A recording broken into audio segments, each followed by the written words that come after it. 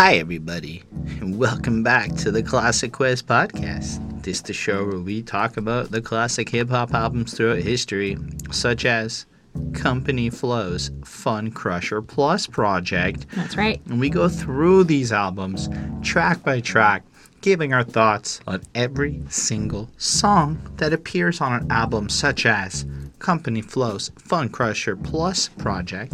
Anyway, my name is Holden Stefan Roy. I am your lady friend Bonnie. It's been a couple of weeks.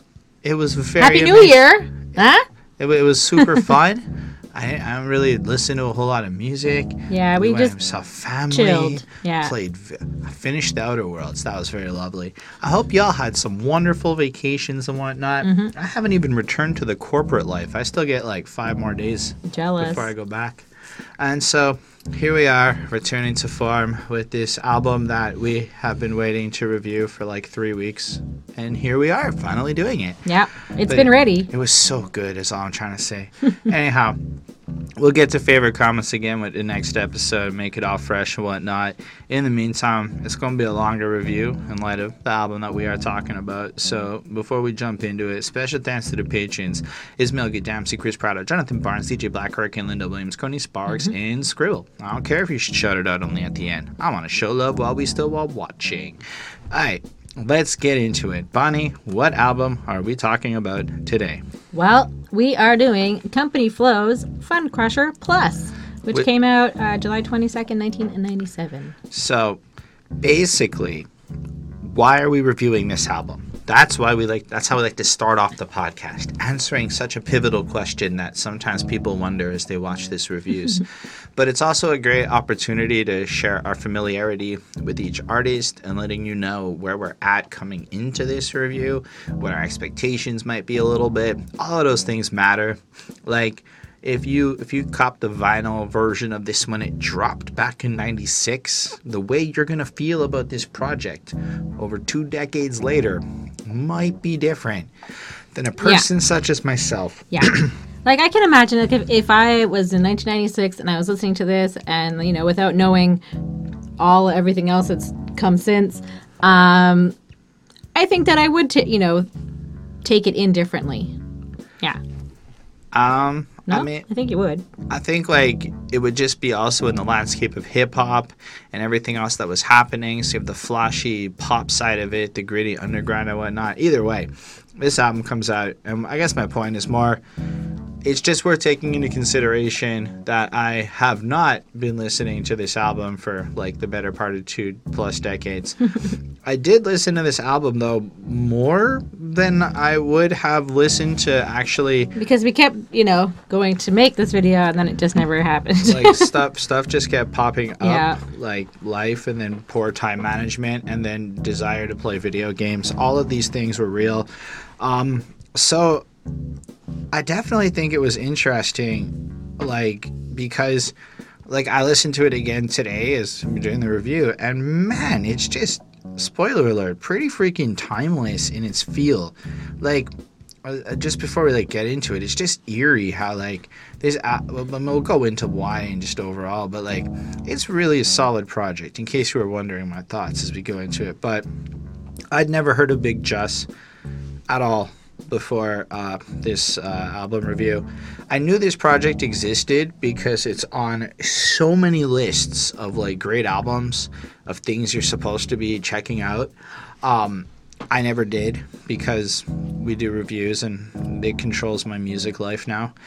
But I definitely have had it in the back of my mind. The comments have suggested we talk about it a bunch of times. And then, let's be real, Run the Jewels 4 is coming soon.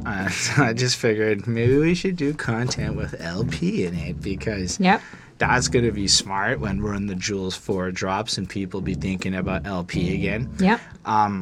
This will be there waiting for them. So I do know LP mostly from Run the Jewels, although I've been delving into some gritty ass underground hip hop in the last little while. I can't even tell you names because I'm forgetful at this moment.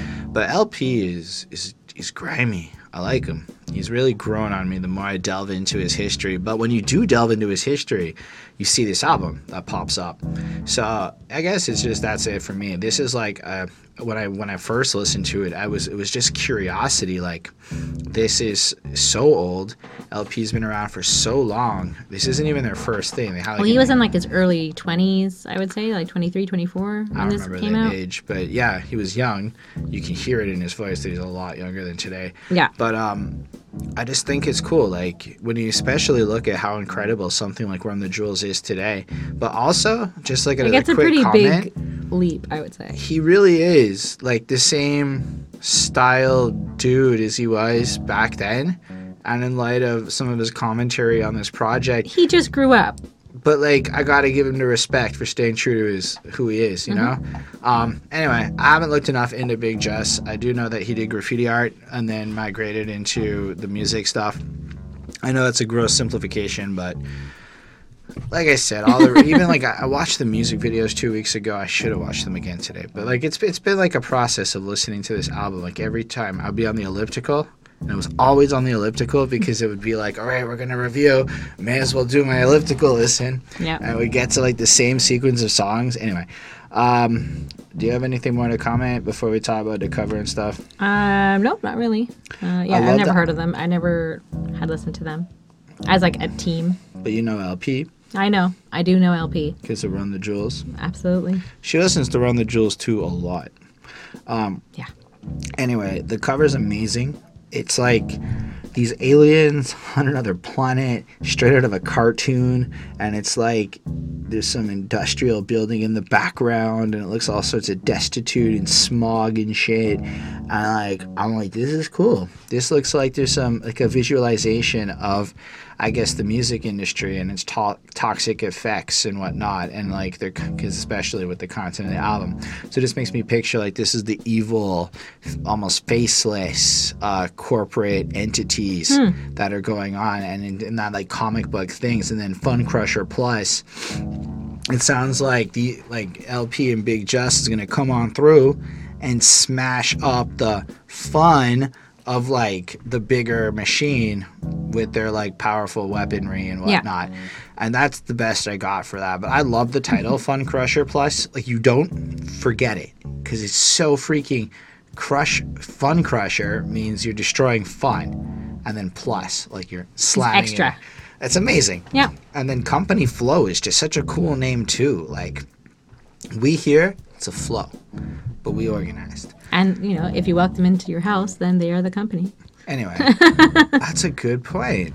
Anyway, the first track on the project is, or I guess, do you have comments on the cover? Because I just kind of it is just like this sort of like creepy comic book looking drawing, and I have like these weird alien ant people or whatever, and like there's like skulls around, and like it's clearly like on like another planet, so it's it's alien-y.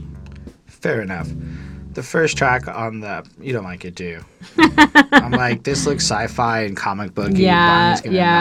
You'll find out very early. The first song is called Bad Touch Example. I appreciate your input. They're from New York, by the way, so they're in the New York team. I don't know how they feel about that. I'm pretty sure they're down, but I just wanted to throw it out there. All right, Bonnie. I get the feeling this review should go in the more you talk first, and then I'll go. Shh. And then you can correct everything that I say. It's not about it. correcting. We like different things in life, right? Yeah. So a lot of times when you're looking at subject matter that is definitely influenced by things that you don't care about, maybe it's harder for you to get into it, whereas maybe I think I would enjoy hanging out and having intellectual discussions with LP and Big Jus having listened to this song. Yeah, I get it. I mean, they certainly have a lot to say.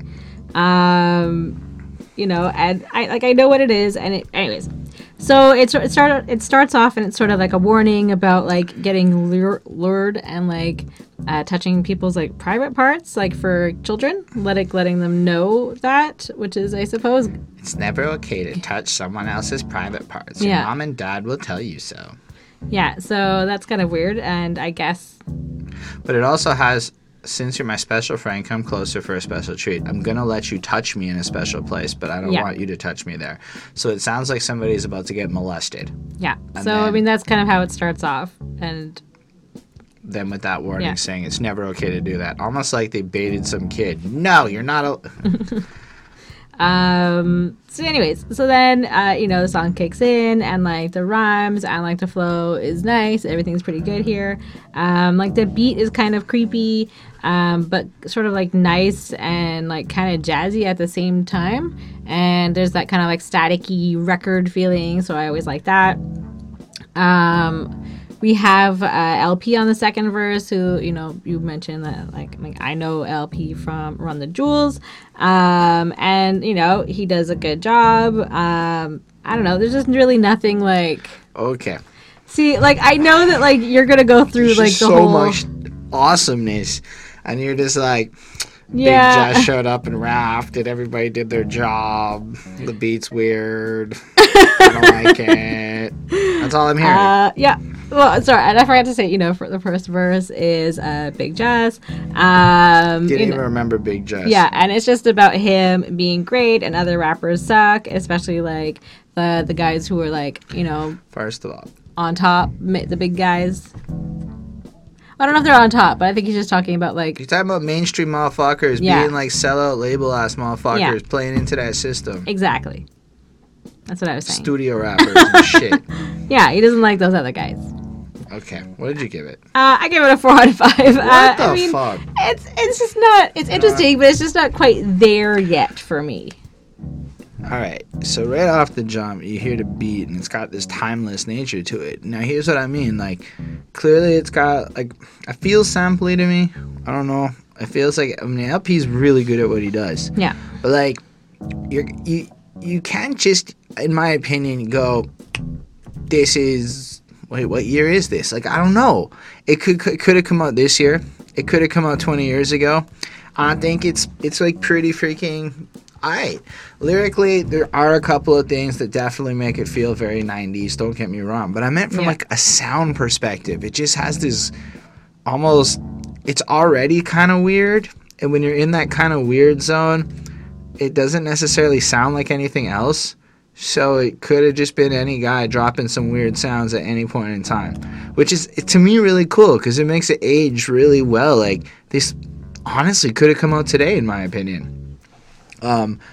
Except for maybe some of the Tupac lines and whatnot. Yeah. But I love the way it starts with that little sample, and, like, it just kind of lets you know that, like, it's almost like comparing the record label music industry. You're talking about the majors, the big leagues there.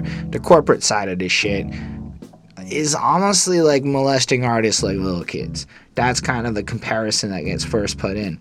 And then I love how Big Josh just like slams in. Yo, eyes get blind like Tupac getting shot in the lobby. And then he's pointing out, you guys are blind. Like, you know, how Tupac didn't see it coming and shit. Most MC styles is robbery and my freestyles is a hobby. And I'm like, that's pretty good. Off the way, the fucking... First of all, he's just rhyming it beautiful. Styles and blind, fucking matching up robbery, lobby, hobby. You know, freestyles linking to the other one. And kind of laying down that, you know, I guess 2-core sound rhyme scheme flame. And it just a great flow that, like, syncs up. And he does that basically all the time. So does LP. It's fucking great rhyming. Like, we're talking of like a finesse that like really is masterful. Like, they took fucking time. And the fact is, he's basically laying it down like, yo, these guys is copying shit that's like, yo, I spit a bullshit freestyle over here. And I'm like, to me, it's just a better floss. Like, it's like, yo, I'm so good that they can just copy my bad shit, and that's good enough.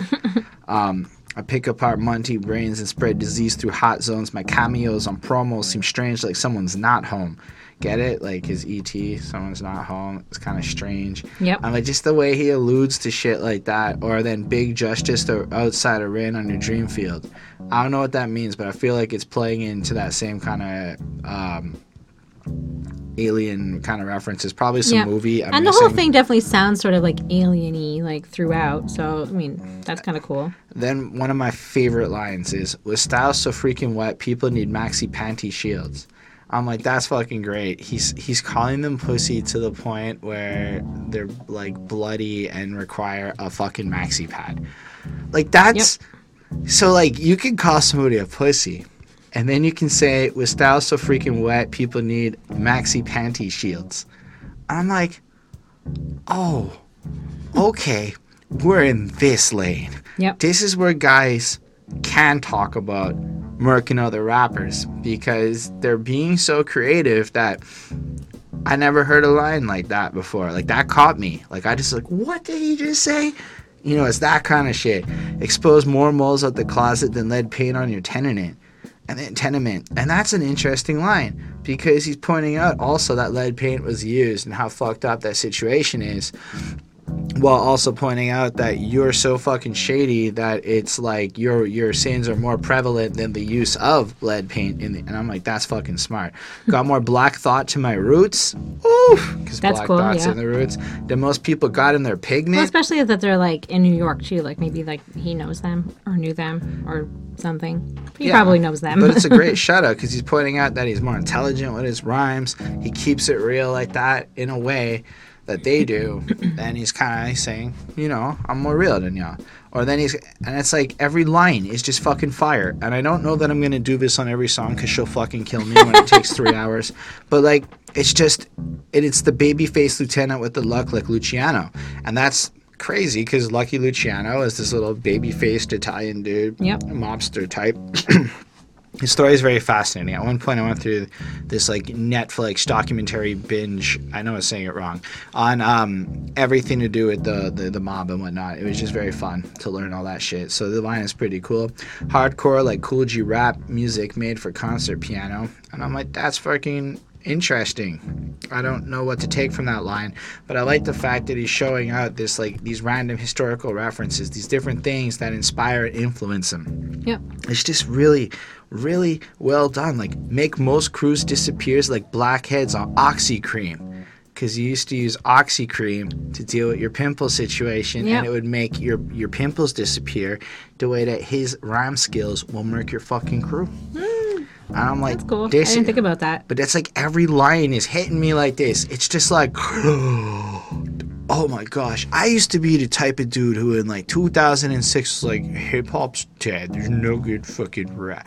I didn't even know shit like this existed. I know this is 96, but like, if I heard this one time, everything I listened to was garbage by comparison. I would have never said shit like Hobson's the best if I had known that fucking this album existed back then. Blew my fucking mind. And then, you know, he just ends it on like, in fact, Amada, LP, you'll bring the horns back. And then a horn stick just comes through. That's kind of cool. And then they have like just random talking, bridging it. Like, you're getting the feeling these guys don't give a fuck about making a pop song. They's rapping, they's putting together a compositional experience. Yeah. And I think that's mad different than just writing a song. It's like creating something that is so engaging. And then I like LP's, and once again, in one verse, we have proven that we can rip oddie sign big budget motherfuckers. And you know what?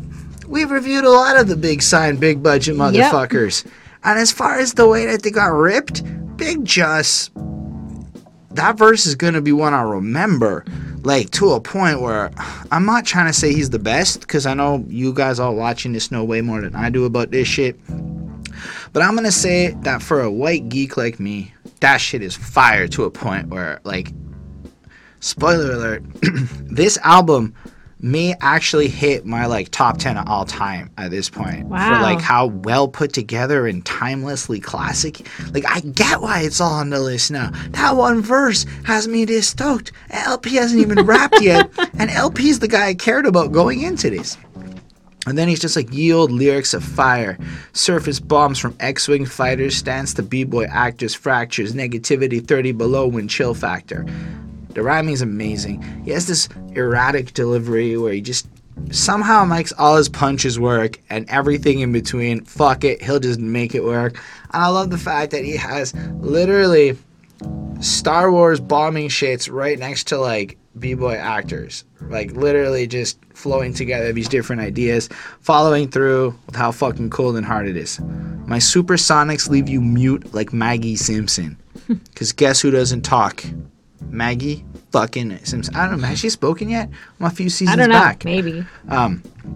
Anyway. I don't feel like I haven't watched that since I was a teenager.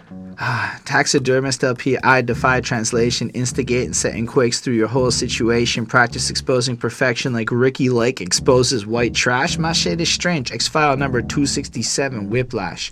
I don't know if 267 really stood for anything. I tried to Google to see if there was an X-Files 267, but like, I just kind of like the way he's showing how like he's almost against everything else and kind of pointing out the weird, more pop culture shit that people are kind of obsessed with. So maybe he's out there and weird in the same way that the X-Files explores the unexplained and the supernatural. Okay. Because he's motherfucking supernatural. And he's looking to, like, make, like, his craft perfect.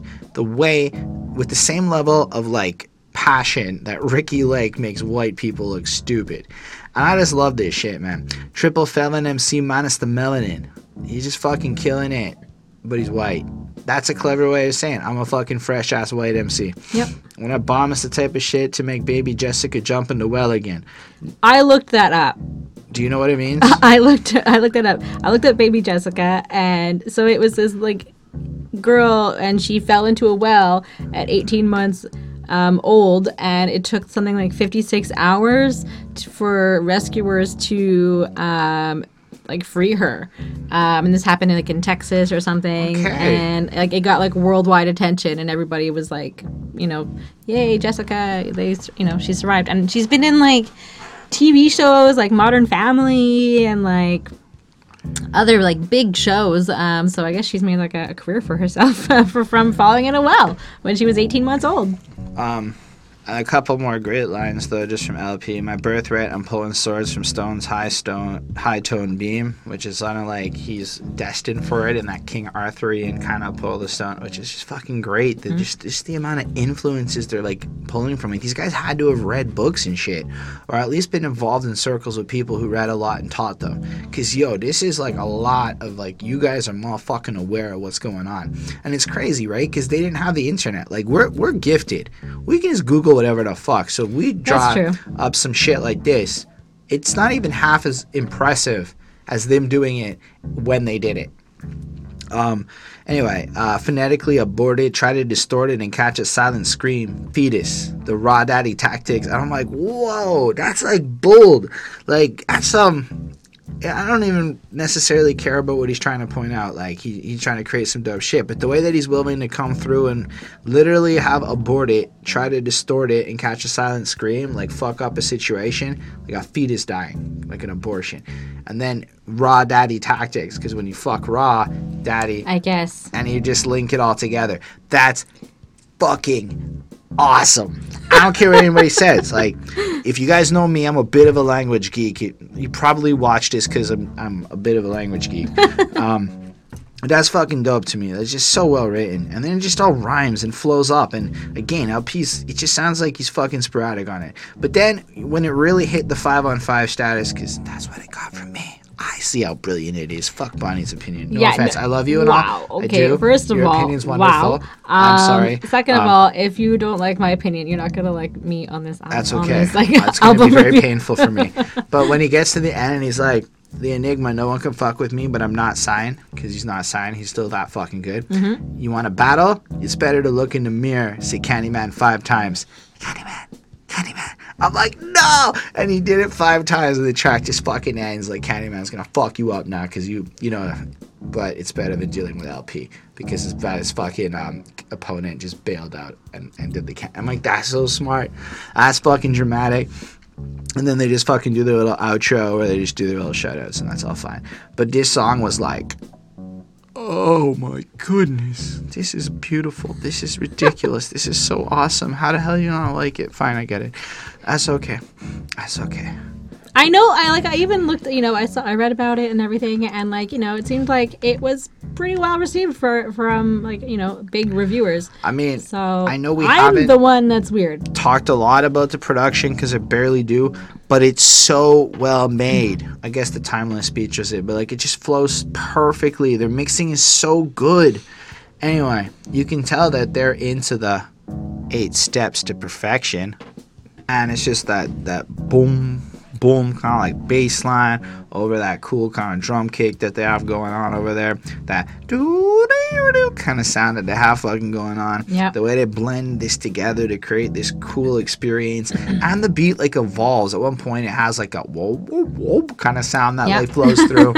And I think that's what's truly impressive. It's just how non-static it is. Like, I could see how this doesn't work for pop music because it lacks the mundane repetitiveness that works. Like, I've learned a lot in the last couple of years, a lot since we started doing this journey, about, I guess, all the science that goes into pop music and how, like, sanitized it really becomes. Like, it's not that hard to write a pop hit anymore. It's probably just hard to like look hot enough to pull it off at this point, really. But if you study the industry, you'll see that it's so formulaic. Like, there used to be that joke in dubstep that at like 50 seconds or whatever, the drop would kick in like every fucking song, or the chorus has to kick in by this point. And it's like, I showed somebody something I'd worked on. Like, I don't give a shit personally. I have a song I wrote about my grandma, and the chorus doesn't kick in until almost 2 minutes into the song. And that was apparently a cardinal sin of pop music, because it's just so fucking annoying. So, on that regard, the complexity and the depth in the beat, which to me makes it replayable endlessly. Like, this song, I could just listen to it the way it's so well structured. The beat's gorgeous and whatnot. And so even there, I just had to give the credit to LP, because I think a huge part of what makes an album like this work is the production. Because let's be real, you can rap your fucking ass off on everything. And you got the cleverest bars in the world and be like the sickest, illest rhymers.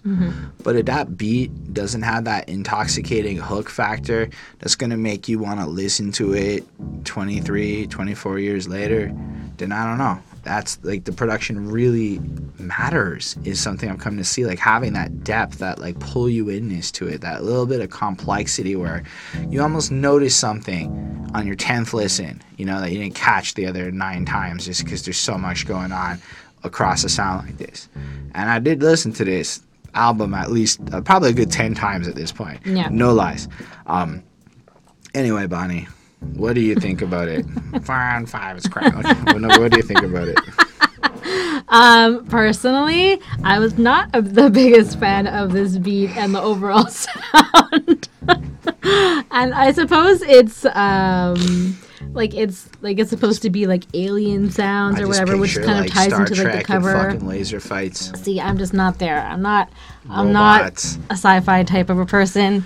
Not that you have to be to listen to this album, but it's a little too out there for me. And you know, this is another one basically about being the best and bringing their best and like destroying other rappers and being so great and everything like that.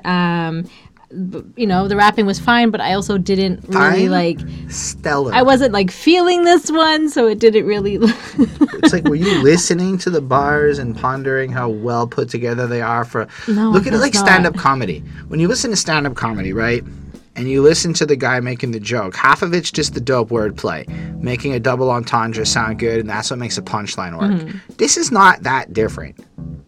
I just feel like the music stands out more than the rapping does on this album. I mean, which is great because that's LP. Like, he's doing a stellar job. Like, he's kind of showing off. The literal puns, the rhymes, the bars that are dropped here, like rugged like Rwanda, don't wander far, get chopped up. So if you come into their neighborhood, it's that fucked up type shit. But just the imagery of saying you get fucked up, chopped up, directly referencing the machetes of Rwanda, showing a level of conscious social awareness. That's like the start of like the apartheid. Well, not the apartheid, the war between the Hutus and the Tutsis. But like, for all the bars that are like, yo, you come through here and we'll fuck you up, that to me, this is like a cleverness level that's like George Carlin compared to other guys that want to be George Carlin. Yeah. And I think that like the nuance of the language, quick to rush to spot like baby urine, because that's what baby urine does. It rushes out and creates spots.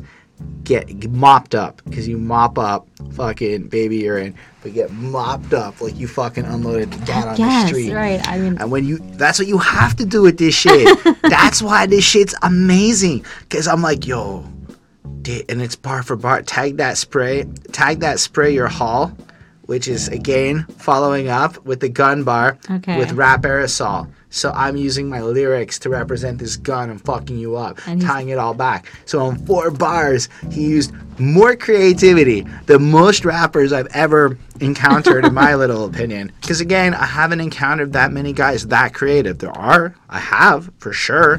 But that is like, shit.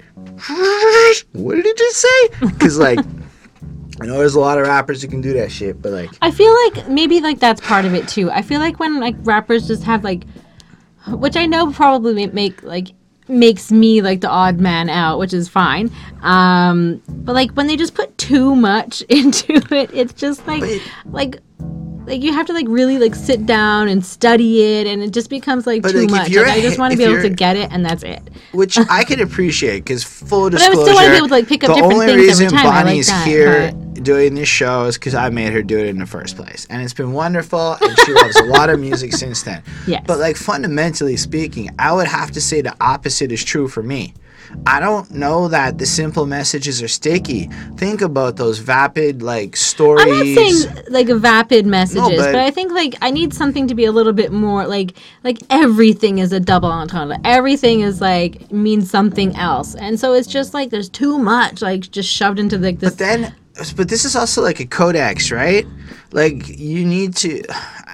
As I've read more and I started to understand the nuances, because like every time we review Wu-Tang, it's the same shit. The idea is like you have to start to like, I don't know, maybe how to do it per se, but you have to start to look at the writing of it at like a flow level. Because the fact is, Rwanda, chopped up, mopped up, you know, all of that rhymes on top of it all. Rugged like a wander, don't wander far, get chopped up. Quick to rush the spot, like baby, you're gonna get mopped up. So just the emphasis punches too. Like that's the brilliance. It's like, first of all, he's referencing so much different shit, but line by line moving forward the narrative. Like it's just amazing poetry. Forget about anything else. This is the kind of poetry that you come back to 23 years later and it's still dope. And that to me is way better, way more interesting than like don't get me wrong. I want to throw on some till the sweat drops from my balls here and there. And I mean that. That Lil Jon shit, dope, man. Shake it like a salt shaker. Like that shit has a time and a place. Yeah. But I don't know if that inspires me. This is like, how can I take notes on how to improve my writing game? Like, if like as a student of language, it's like, how could you not be blown away? Wow, this is like, I'm going in deep on this. But I'm like, fuck, man. It's just that good. Like, following Rap Aerosol, organized graffiti lectures in can control, or level with the devil racing uptown first to Fort Apache. I'm much too much for any demon style to master me. And just the way he follows through with the organized graffiti lectures, kind of moving on and tangentially, but relating to Rap Aerosol.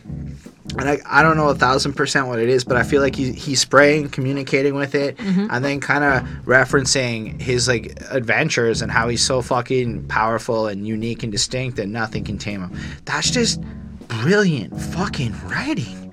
I like, to me, and I can't help it. I hear it and I'm like, whew.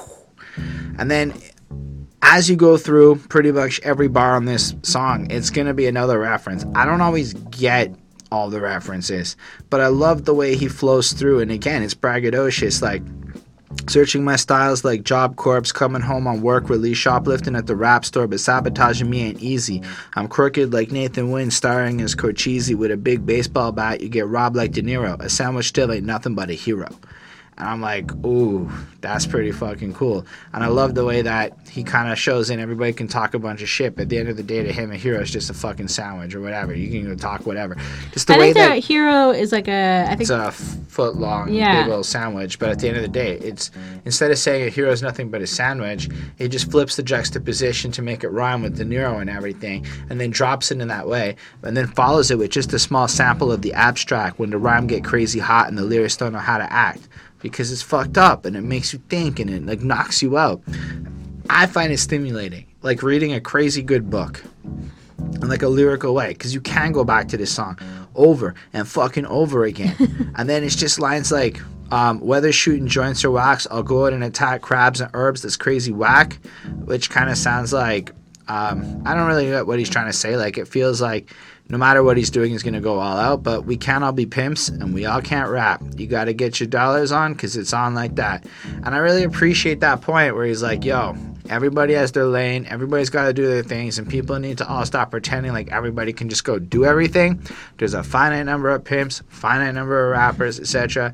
I like when he's like, I'm Burgundy 4 Runner and human like Blade Runner. Well, I'm rhyming all summer. Just listen to the drummer. So he's basically an android robot machine capable of going indefinitely forever. Then LP comes back in through, and check it out, inflated quadrant 50 lawns misty, calling me Maximilian because I'm that crazy robot teetering on the edge of outer space. Honestly, I have no fucking idea what that means, but it sounds dope and it rhymes and it's all proper. Spitting buckshots till black holes surround me, and I like that because he's keeping on the space theme while fucking lyrically firing shots. You found me. As far as I'm concerned, I got your ashes in an urn. Big up the temperamental, holds none barred kid. What's your confunction? Tracks is type dusty, drinking water at the well of life, and I'm gonna piss it back rusty. And it's the way he like lays down this imagery to it. And if you want to battle him, you're already fucking dead, and to a point where he's, I don't know. I don't really have more to comment. It's just fucking dope to listen to. It just puts this image in. It makes you think. Flesh and phonics. Like, I'm going to fuck you up with my words to a point where, like, it... I guess. Yeah. Phonics. Words. Yeah, that's what phonics sound. You're goddamn right. I'm on it like I heard a pacemaker's hooked up to clappers. And so he's going to fucking take you out like if you get shocked with a pacemaker, which I believe will kill you. Yeah. And it's just that level of creativity. That level of everything. I mean... I can't get enough of it. It's too freaking good. Then there's the lines that probably didn't age as well. You're faggot like sprockets, you motherfuck the Houston Rockets. I don't know why he's against them, but cool. I respect it. I'm so sick of recycled metaphors. Bet at fuck Laura Ingalls only when she's done with her chores. I have no idea who that is. Laura Ingalls, Little House on the Prairie. Done her chores. So I guess what he's saying is he's sick of all your boring bullshit. Here's some shocking real shit. Got manners like Bruce Banner when he's stressed. That's the Hulk, motherfuckers. So he's ready to come through. Or got Rappos tiptoeing on a highway to heaven. That's amazing. Just the way he's like laying in that rock song. And being over there and just also showing that these rappers is actually kind of soft and shit. And they're actually kind of innocent. Yep. And after they see me, they can't handle it. I'm sick of your corny beats and your crowd-involved hooks. So... again, pointing at just the idea of that anthemic chorus that everyone's gonna sing along to, and it's so fucking easy, and you know the sellout shit. And because I'm a thinker, evil anus letting off stinkers, and so he's a deep thinker, and his butt produces the farts. I mean, I like how it ends. And then there's that 8 steps to perfection. The sum of each part forms an octagon. Let rhyme styles get sparked. I fucked it up, but that's some Buddhist shit about like the 8 steps to perfection. I don't fully understand it. I looked it up for about 6 seconds. And it just shows the more philosophical, like almost like a desire to grow and be better. Like almost like they live their life in a higher way, not like drug wise, but like try to elevate their consciousness. And they're young dudes already spitting this shit, trying to be like more distinct and whatnot. It's fucking cool. Then Big Justice's third verse, which is the same type of shit, and it's fucking dope. Rather than just go through all the bars, we can just trust that I think they're pretty fucking substantial. I don't really have any here that like pop out at me like they're the absolutely next level of shit. And Bonnie again will kill me if I don't move on at some point. I want to actually kill him. The music video is alright, but I just don't remember it. But it was one of those 90s rap videos, which is fine.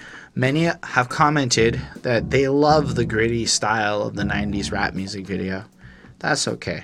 To each, to all the enjoying and all that good shit. Yeah, I mean, this is just our opinion. So, I mean, it could not be your opinion. That's true. That's cool. But I gave this another 5 on 5. It's just so good. It sucks me in. It's just great rhyming. The beat's fucking fantastic. All the things that make a song amazing. Like, it's a classically, like, perfect song. Like, there's nothing wrong with this. Okay. What did you give it? I feel like I don't even want to say my grade anymore. It's okay. I gave it a 3.8 on 5. Oh, you're the worst. It just felt long. I mean, like the beat was okay because, you know, like you wanted to like nod your head to it, but like I don't know.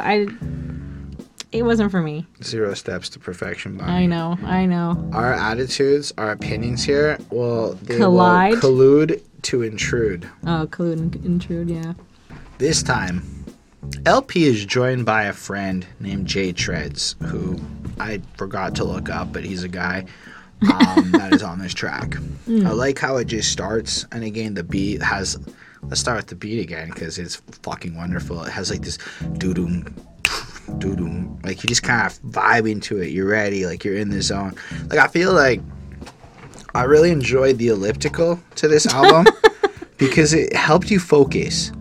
Like, it's got the kind Maybe I should have been working out to this song. I don't know. The instrumentals you can just kind of vibe to, while the lyrics just keep punching in such a hard-hitting kind of way that as you watch your, in my case, rounds per minute drop, you're like, screw that, El Producto, that's LP. He's rapping hard bars, I gotta fucking go faster. And I kind of like that.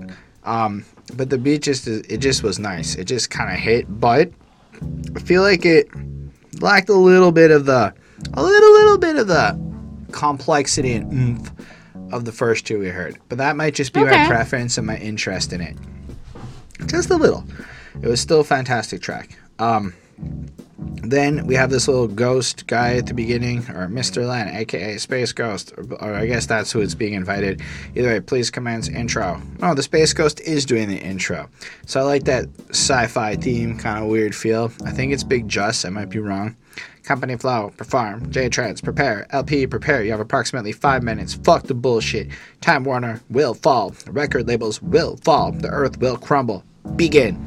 And it's almost like this track is in this world, and it's like you can picture the sci-fi stadium on the spaceship and all the alien peoples all around, and like the stake of the record labels and the corporate kind of nuances, like some cyberpunk shit's going on, like Cyberpunk 2070 show is gonna drop. It's gonna be fucking dope, and like all of that's happening. And then you have, you know, J Trans and LP just kind of fucking in the arena, ready to drop with their mics to go, and then basically this little announcer's coming in, and then you can see Warner and the evil labels over there as like giant monsters ready to fight. And as they drop crazy bars, it's kind of like in Yu-Gi-Oh when they had the shit on their arm and it created a bunch of holograms in the middle. Sure. And it fought the monsters. And that's what this song is. These dudes taking on, using bars like literally the fate of music on Earth requires on it. And they're going to take out Earth. Whew, it was so good. And I haven't even started talking about this song yet. Well, you know what I mean. What do you think, Bonnie? I mean, it's not bad. The beat wasn't necessarily my favorite, but I mean, it's all right. It's certainly grimy, and like kind of has like that like catchy sort of doo-doo, doo-doo. Yeah, it's catchy. Do-do, like that kind of. So it's not bad. And like the rapping is good. You know, they're the best, and like they prove it. You know, and other rappers basically are like looking to them for inspiration, which is kind of cool. And I think that that's kind of, you know, from like I said, what I read about all like the other people that reviewed it, like the big shots and whatever. That most people thought that this was like, you know, an influential album and, you know, something that moved hip hop forward. And so, you know, I get all of that. I'll just say that. And then like, as like, you know, the song goes on, like an alarm starts going off, which is sort of like, you know, alien, spacey, you know, which is kind of like on par with the theme of like the whole, you know, album. And so I mean, that's all right. It's interesting, you know, it's a little bit different from what you would normally hear. Jay Treads I liked. He kind of sounded to me a little bit like Jay-Z. I hope he doesn't take that as a good or a bad thing or whatever. But like, I mean, honestly, like I listened to this song like several times and I like didn't really take anything away from it. Like it's the same thing. It's the whole album. There's like 4 songs maybe that are like more thematic, and then the rest of it is just insane bars. Yeah, so like that's what I mean. Like it's cool, but like it's not really like I like a story better than just like here I am, blah, blah, blah, blah, blah, which is cool. Just like here I am. It's complexly dope fucking I know all of that, but I just enjoy more less just like line. Like I'm not like one of those bars for days kind of guys, you know. But anyways, it's fine. I give it a 4 on 5. It's not necessarily to my taste, but it's not bad. There we go. No wonder I'm a type to crush contenders with pure chewing satisfaction. That's funny, right? Because, you know, it implies that he's going to enjoy eating as in destroying, murking another MC. Yep. Pervade your ultra harmonic with the back of your whole mediocre faction. So you have your harmonies and your whatever. He's going to fucking rip that smooth shit. Sonic boom head zoom contact off Antoxion. Elbow with a vacuum pure kill deaf MCs with closed captions on. You're just like... So he's relating to the fact that he's going to run through, destroy you so powerfully that you're going to be death, and he'll have to use fucking, you know, subtitled fucking lyrics to destroy you, but he'll go to that length, and his power is so great. And to me, it's just creative. It's interesting. It's fun to listen to. Flow the Plague, instigate lyrics, then backfile another MC who thought caused he. And I like the way he did that rhyme, right? Backfile another MC who thought cause because he was dipped. And then he keeps it going, but he words it in a way where it just fits the rhyme scheme, but also somehow fits the grammar. So who thought because he was dipped in powder blue that he could rock pastel. And then that's interesting, right? Because... he goes past L, as in this guy thought he could fuck around, and his pastel blue, but going past L. Yeah, that's cool. So it's like you have to like really listen and overstand the dope double entendres that are going on. I like when he goes, got your hip-hop essence out the Cross Colors catalog with analog technology, so it's almost like you fucking basic. Ask L. Ron Hubbard to break down my Scientology. Oui. So L. Ron Hubbard wrote the Scientology book, and he's saying my shit's so complex and secret and coded that you can't really just understand it. Case in point, your lady friend pony. Ta-da! Fucking up to the chest of Bust Insidious, because bust is also a chest. So when he's fucking up to the chest, he busts because he's titty fucking or whatever. But it's also clever because the bust is insidious, can also work as a reference to the chest. And so that level of bars and writing, like, it's just infectiously dope. I can't help it. That's why it's not just regular, because, I mean, yes, a lot of guys, bars like this have gone over our heads in the past. Don't watch our 2017 reviews and expect this shit. But at the same time, it's hard for me to deny how like amazing this is. Like, MCs are helpless like Godzuki, faggot like RuPaul, true to the new sensation, fuck this whole wannabe gangster fascination.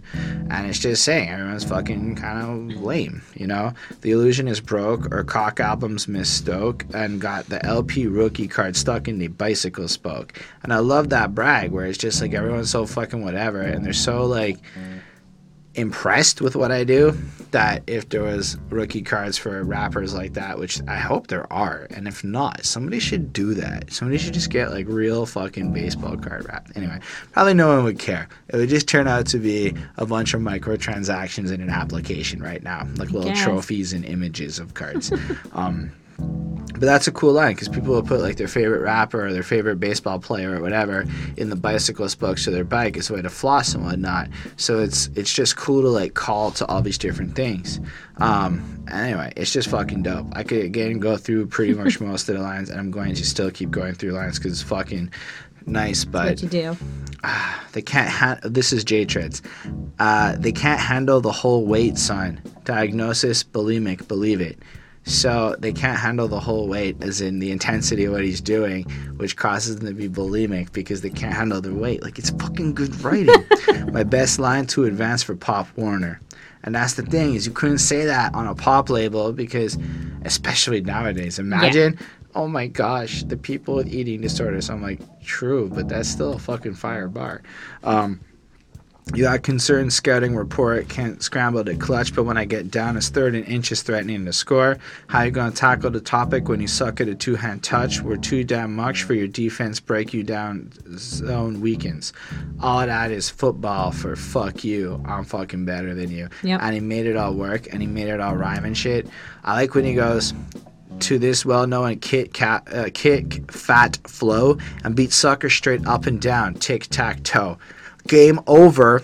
Again, it's just everything connects, man. It's fucking cool. When I blow your mind, which he's doing, and then I aimed over explosive cuts, because again, blow your mind is explosive, and it's the cuts that he's dropping that are fucking explosive. Anyway, verbal flamethrower serving roasted nuts. All right, as after battle snacks, because he fucking roasted your nuts. Right. Yep. You wish you wore your cup in your panties. So all you pussies in this rap game, time to up the ante. It's just too good, man. What I like it is when the featured person on the album is actually just as dope. Like when they bring in somebody and it's like, holy shit, I don't know who J Treads is, but I feel like I'm missing out because these bars is holding up.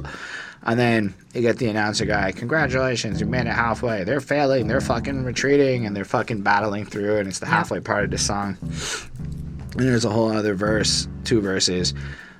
It's just as amazing. While from LP over here in verse 3, while I connect wreck genuinely cutting through these red ropes, song gripped a love spigot. Fucking spigot's a great word. When was the last time you heard a rapper say spigot? I can't think. Thank you. Yep. Dopeness. Yeah, that's the ticket. This platoon popped 99 Luftballons. That's a cool line. 99 six Kriegsminister. I shouldn't sing it. They can probably clip us on that. The copyright motherfuckers. We got a strike. It has me paranoid. While the one hit blunder rushes exhaust like city buses. And one could argue that 99 Luftballons is a one-hit wonder in America. Making it dope. Well, it is. It's too freaking great. Overall, this track, I mean, I'm gonna, for the sake of time and whatnot, move it along a bit. If y'all, and I say this every time and nobody ever asks for it, but if anyone really wants us to go through this, like, bar for bar breakdown, I'm happy to, like, set something up where we do the research for it. But I don't want to do, like, the fucking crazy effort to literally do it like that, only to have nobody watch it. So, it's amazing. In my opinion, like, you could pick bars at random, like rarely bench warming, throwing down all too often while others barely touch rim, and that's where they're butt licking. That's amazing. Like a rim job and like a whole bunch of things in there and just anyway. Oh, the line before is we be the ones who shine, prepare for butt kicking, rarely bench warming, throwing down so they're rarely on the bench. Meanwhile, others barely touch the rim, which is also a butt, like rim drops. But they make you say that while they're butt licking. It's just amazingly well connected and well done. And of course, there's a ton of great shit like that. But they destroyed Time Warner here, and I like the fact that they take on like the major labels just like that. It's fucking cool. It's fucking great to listen to. It's a 4.5 because, like I said, the beat is a little less good. And you can tell I'm enthused because of how long it's taking to get through each song. Anyway.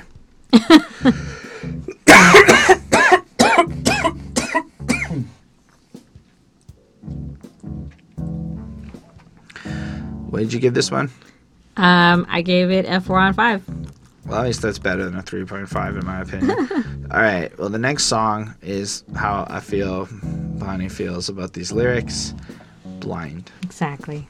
This is another one where I like the beat as much as I like the beat to Collude intro. But we got Big Just back, which is very fun, in my little opinion. And it just, the way this one starts off, before Bonnie shits on this track, it's really nice to me. Like, yo, it's a shame that these MCs fuck with us. And then they're like going back and forth here. Yo, what they call you, kid? Yo, they call me Big Just. Yo, it's a shame when these MCs fuck with me. What's your name, son? They call me LP.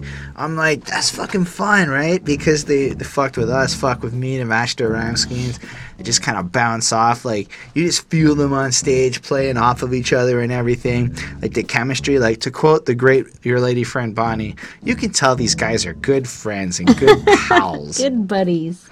And then he does his little rhyme, like, I must be entirely too fucking nice. L, the Don Digital, pass off to the right. And just the way he, like, paused it there was real nice. Like, it was real, like, fucking put down with a level of proficiency that I don't think a lot of people realize is important. Like, just the, like, LP understands the deep math of that shit. Like, where some people see quarters and then some people see eighths, and a guy like Tech 9 might be looking at 16ths. LP's taking that shit to 64ths, like microcosms of seconds of pausings and shit. I liked it a lot. And then Big Just does a verse. Anyway, now, K-Bonnie, you can go ahead and... All right, I'm going to come and shit all over it now. You don't have to shit on it. You could just say it's amazing. Yeah. So they, so yeah, like you said, the MCs are just fucking with them, and they're just trying to make some money because times are hard. They gotta do what they gotta do, and I don't know, like this one really didn't stand out for me. The rhymes are tight and the music's all right, but it just doesn't like leave me with anything. Again, again, this is definitely not one that I would go back to. But they have to rap or they'll die is basically sort of like the main story, I guess, of this one. I don't know. I gave it a 3.8 again on 5. It's not necessarily stories. You gotta look at this all. It's more like these tracks are like they're battling hip hop. Yeah. So like there's the songs that are stories, or there's the songs where they're trying to be the best, like no one ever was. To catch great rhymes is their real task, and to deliver them on beat is their cause. As they travel across the land. I don't care if you don't like the Pokemon song. That's what's going on right now, okay? No, it's just freaking great, man. One of my favorite lines on this one is when LP, because like Big Just does a little bit on the first part. It's fucking dope. His rhymes just coming proper. Everything's cool. Kings of many men, ancient wisdom sizzles in. I like that because it's like you can tell there's a studiousness to the history of the people and where he gets through. Got a whole crew of girls bent. You raped bell-bottomed Tim. Bent, I don't really know what that means. They're concluding a broadcast here to the next millennium off you people's execution style. And I'm like, it's so weird, but it's so fun to listen to. Again, not everything connected with me because I didn't think a lot about it, but that flows into LP saying the prime directive is to mostly play a part of utter psychosis. And what's interesting about the prime directive, at least from a Star Trek perspective, is that that's our perspective here. No, but like for real, the prime directive it's also apparently from RoboCop. I didn't see RoboCop, but from Star Trek, you have like the idea of you can't interfere with lesser life forms. You can't like talk to people who aren't as evolved as you because you could fuck up their development and shit. So in a sense, what he's saying is these other rappers is so mentally undeveloped in their game that LP shouldn't even be congregating with them, so not prone to play stationary, man, hopeless, gene pool tumors get rocked without discretion, which is all fine, but then it leads up to this bar that just is one of those ones that just stuck out to me. Fashion MCs drop, now they part of my fall collection.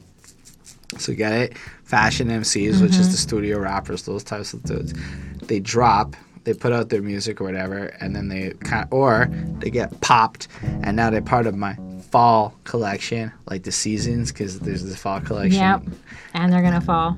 In his collection of people he murked. It's so good.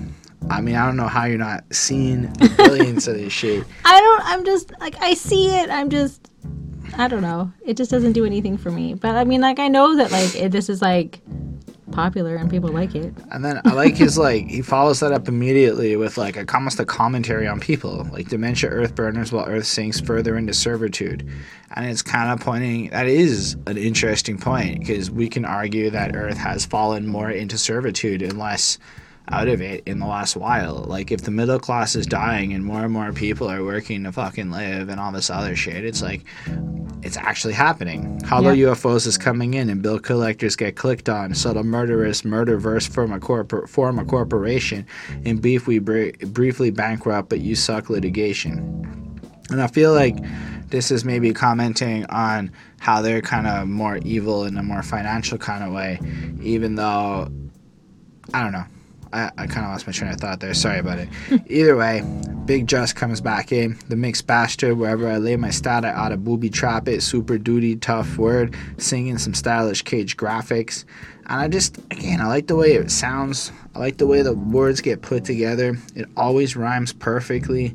And it always just kind of flows through and showing them being creative and referencing, like singing some stylish cage graphics. Like I picture just kind of as computers get more evolved and stuff, like his shit is dropping out and is almost futuristic and technological by comparison to the current people.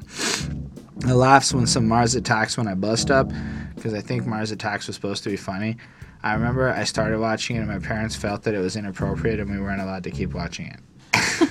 All right. And then that hook kicks in where I know what they said about the crowd singing shit, but I can see myself being in the crowd with all the other people. You can just picture how smoky this fucking audience is. This is absolutely a crowd where everybody's lighting up. And then you're just like, I want to be paid, MC. And then there's some kid who's going to start trying to form a mosh pit in the middle, and it's going to be annoying because I'm in my 30s.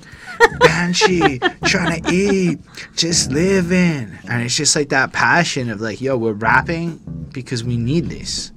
And I fucking respect it. It's an amazing hook. It is so fucking good. But it's also cool because they prove they can drop a fucking killer hook in the middle of this shit. And then back to the rhyming. And then I must be entirely too fucking fresh. Just a killer funk crusher. Pass off to the left. That's Big Just introducing it. And then the way that LP just keeps it kind of flowing. Like it's just seamless. And I cut most meticulous descriptive clip from the hit you don't shit on sight as ridiculous. And I like that too, because he's kind of showing how like the people as they're talking their shit is pretty ridiculous, as if you took a shit on sight. Like it's just everything like that's fucking cool.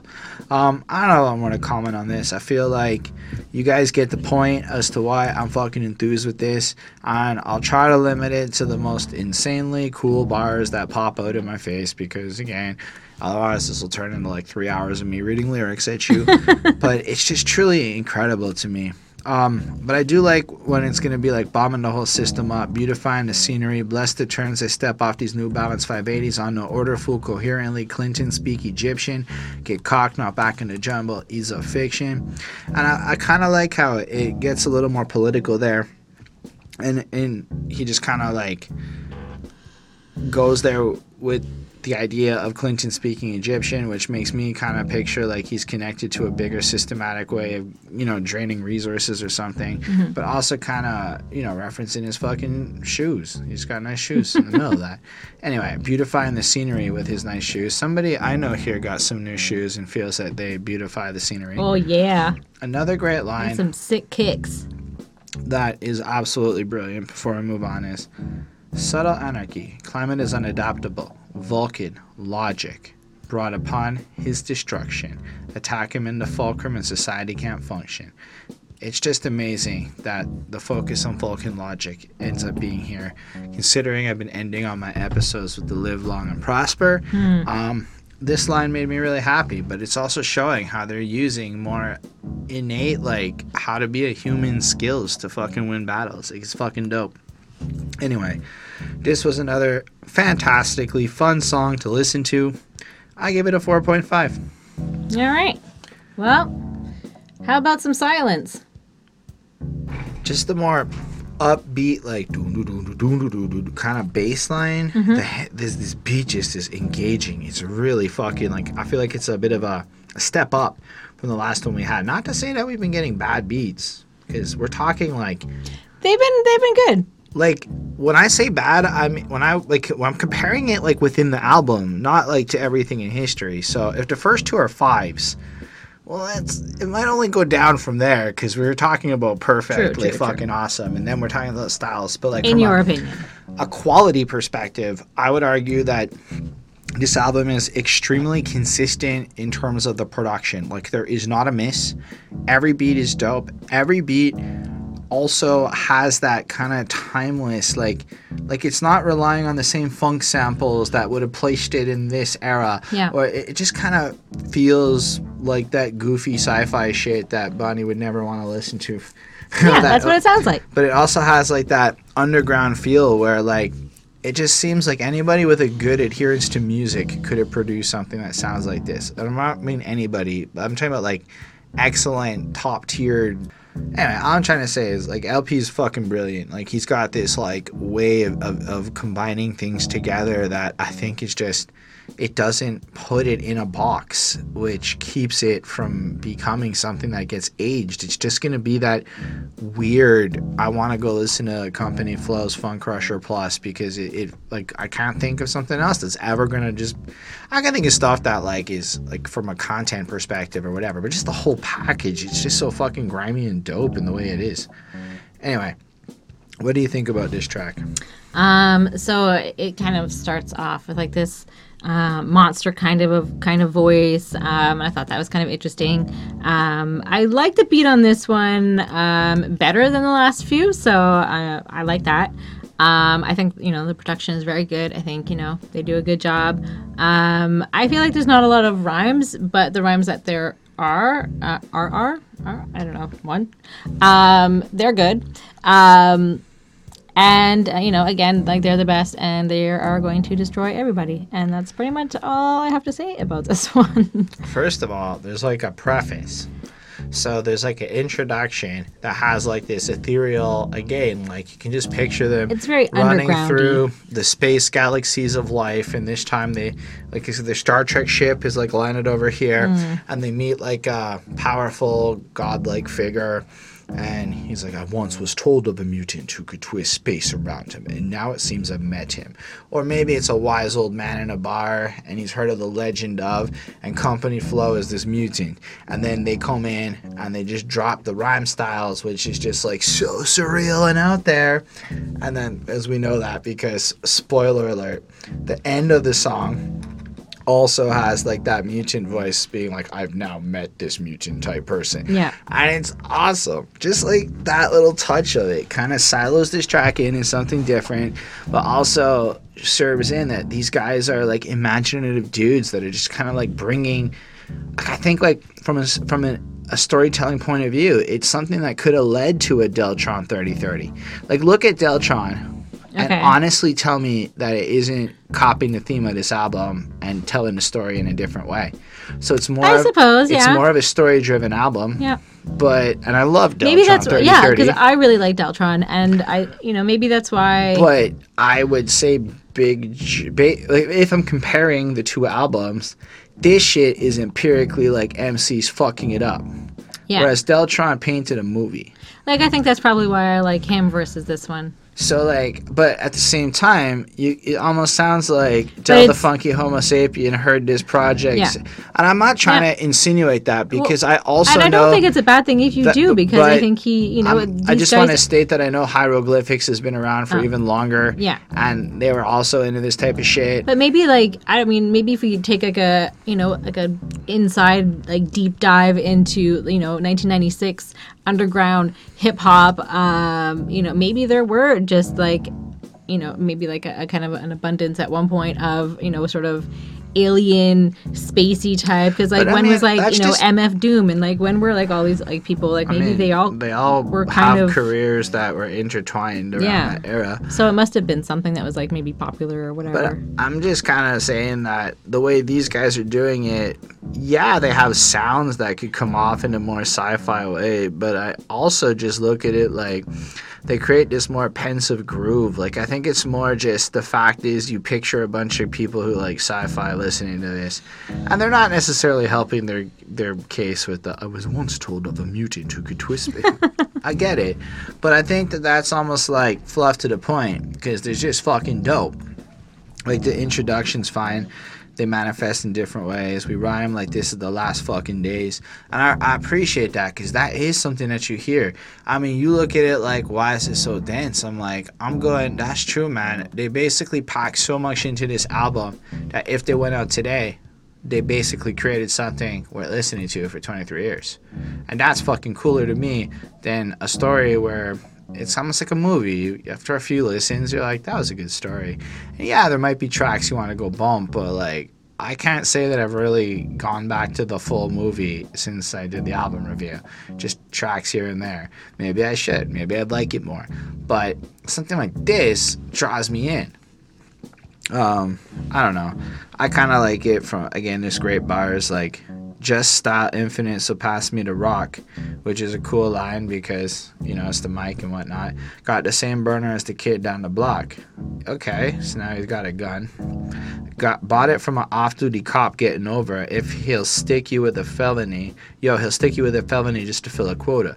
And then it's got a lot more real here. So all of a sudden we're in a completely more serious subject matter that we haven't really gotten, just kind of commentating on the fact that, like, the bluntness of how cops are selling weapons into the hood, which is now, like, fucking documented, and it's crazy how they would, like, leave crates of guns and drugs and sell shit to the hood just to, like, ultimately clip it. So they'll sell you the gun, but then if they need to hit their ticket quota or whatever, they'll put you in jail just to get another arrest. And that's crazy because you're in this, like, street vibes, and he's like, I've got more styles than pagers by Motorola. And that's a crazy line because one associates pagers with that way of life per se, but also it's a cool line because Motorola did have a lot of pager styles and shit. I even had a Motorola pager once. We had it for like a year, and then the cell phones came out, and it was like, what the fuck needs a pager? There's cell phones. But it's a cool line, and I like how it kind of connects it all. Legendary 7-yard claiming fuzz that inflicted it when Blade and AD hit it, and Kane was way back and killing it. Who's the wildest b-boy with the pace that is ill? Encased in a glass dome, I'll blow mics like filaments. And again, the language is fantastic, so I don't know who Blade and AD are. I think it's Big Daddy Kane that he's talking about.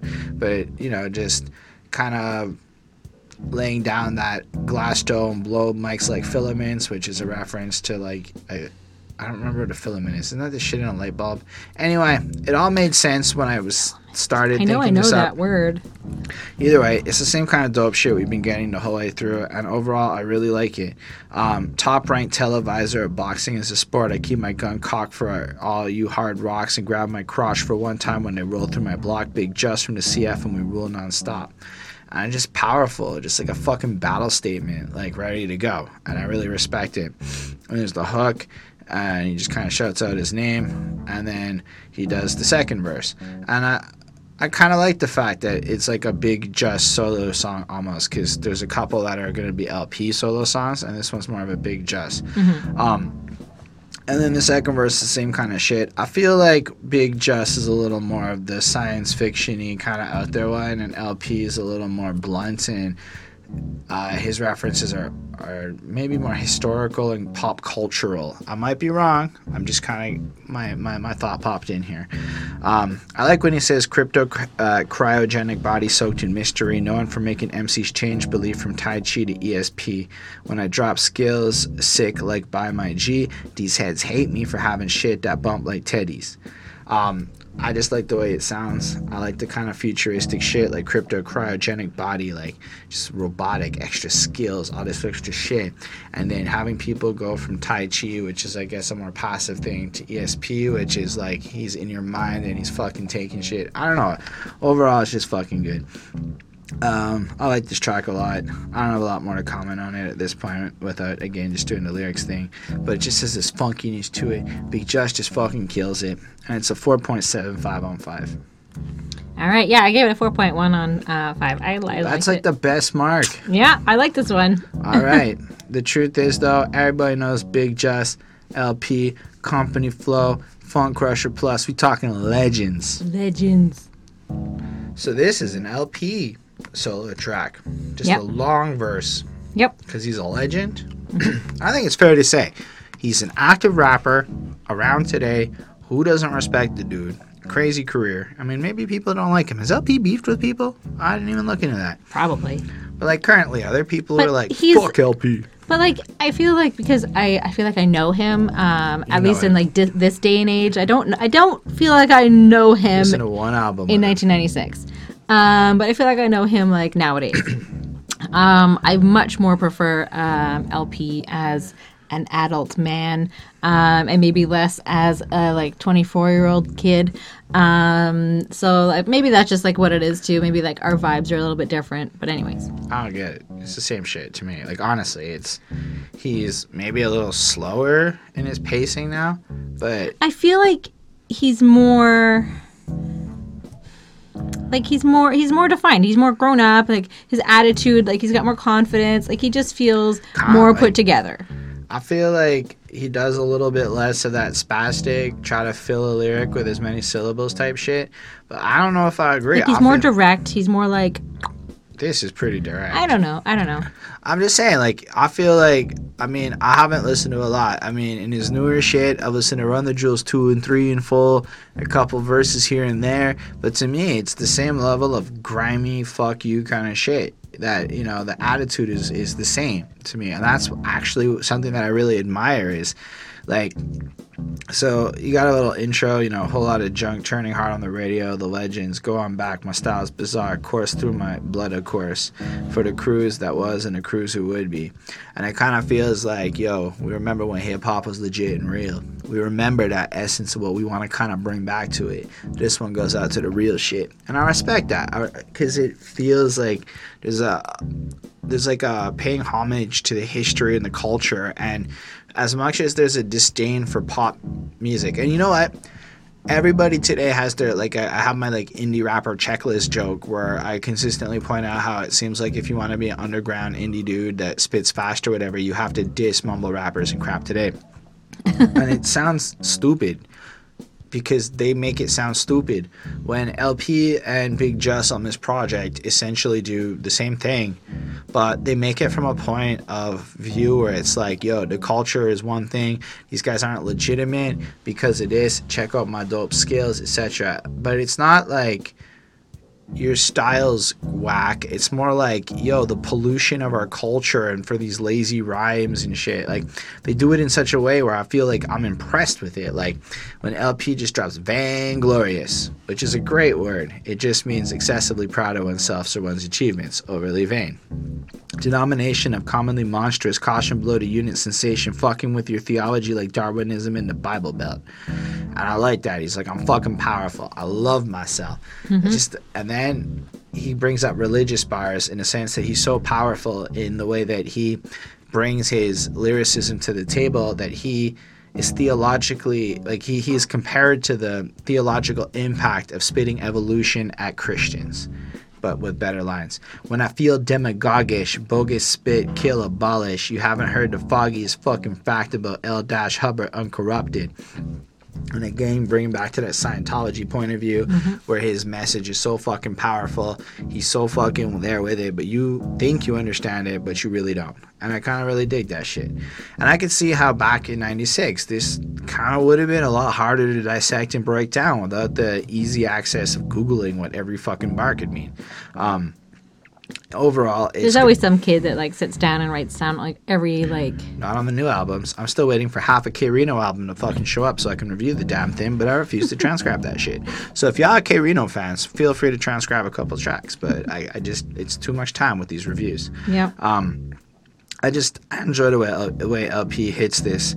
Like, I'm not trying to get Flighty 800. Homosexual MCs receive 5 mics. A bizarro world where Cold Flow is the new pop sensation with heavy Hot 97 rotation. Call them as I smell them, the jugs that shook phlegm. Pelam, sorry, I said that. I don't even know what that is. But you look at this line and he's kind of pointing out that, like, rappers he feels is freaking whack is getting handed 5 mic awards from the source, and he's looking at it like, yo, this is crazy. But then in his like a bizarro world, which I think is a reference to an older thing, comic Mad or something. Bizarro, yeah. And so it's a fucked up juxtaposed reality where the unheard of can happen, and only in that world is Company Flow an actual pop sensation with heavy flow, because it's such a preposterous idea that this substance-filled music could really be considered pop music. And you just look at it, even like strange music and whatnot, and what comes out of there, like, you're not getting rhyming like this. You're getting some shit that sounds good, that's palatable, that's maybe easy to listen to. But if you think about, like, crazy foreign foods that are new, right? Let's say you've been eating, like, steak and potatoes your whole fucking life. And then somebody shoves some crap that you fancy. We're talking, like, the whole world says this is the greatest food on earth, and you try to eat it, it's going to be disgusting to you because it doesn't have potatoes and fucking hamburger in your face, you know? True.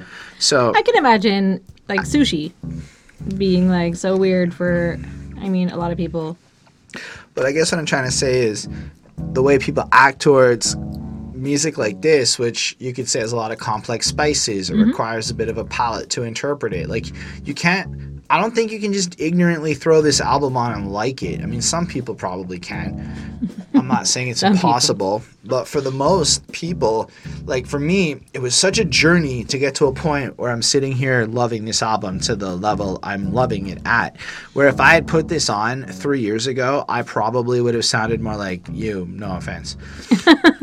I mean, maybe not to that level because it's still fucking fire, but I don't think I would have caught like 80% of the bars to really appreciate it. Like, called what I thought, I thought, not the candle, spill another seed, snip, vasectomy, ow, how hard can that erection be now? They hear me before the case go to trial. And I feel like I spit it real as I see it. I fucking spill my seed, snip, vasectomy, ow. And I feel like that's him just clipping other people's abilities to get up and do their thing. I don't know. It's just really fucking... It's just a really powerful verse. Like, if monkeys on the cock were delicious nonstop, aggravated hemorrhoids burn like THC deficient weed crops. And I thought about that, and I'm like, technically CBD weed is selling at a pretty fucking high price in Quebec. So that's a THC deficient weed crop. And I'm like, I don't think anybody was thinking about CBD back then. The whole point is it's fucking useless, and they burn like those crops that have no stickiness to them, which would have slowed down the weed, because I believe high THC is going to have a stickier, danker, slowerness to it. So the dried out, weak ass weed crops burn quicker. Fucking great lines. Because hemorrhoids burn. I suppose, yeah. I don't know that I ever had a hemorrhoid. Yeah, I don't think I have I have yet. seen a lot of Preparation H commercials. Independent as fuck dissolve senses. You don't apply to my beautiful arrangements. I can range from cock killer to rapist to presidential assassin if I chose, simply for the sake of derangement, but I don't. And I love that because he's saying, like, yo, when you're independent, you can basically do what you want. I could list out all these different perversions or crazy things I could rap about or I could proceed to do. And I have that luxury and that choice. I don't do it, but I could. And I just like the fact that there's something to, like, the integrity of who I am. And, like, you know, spitting to a degree of quality that he thinks is fucking ridiculous and dope.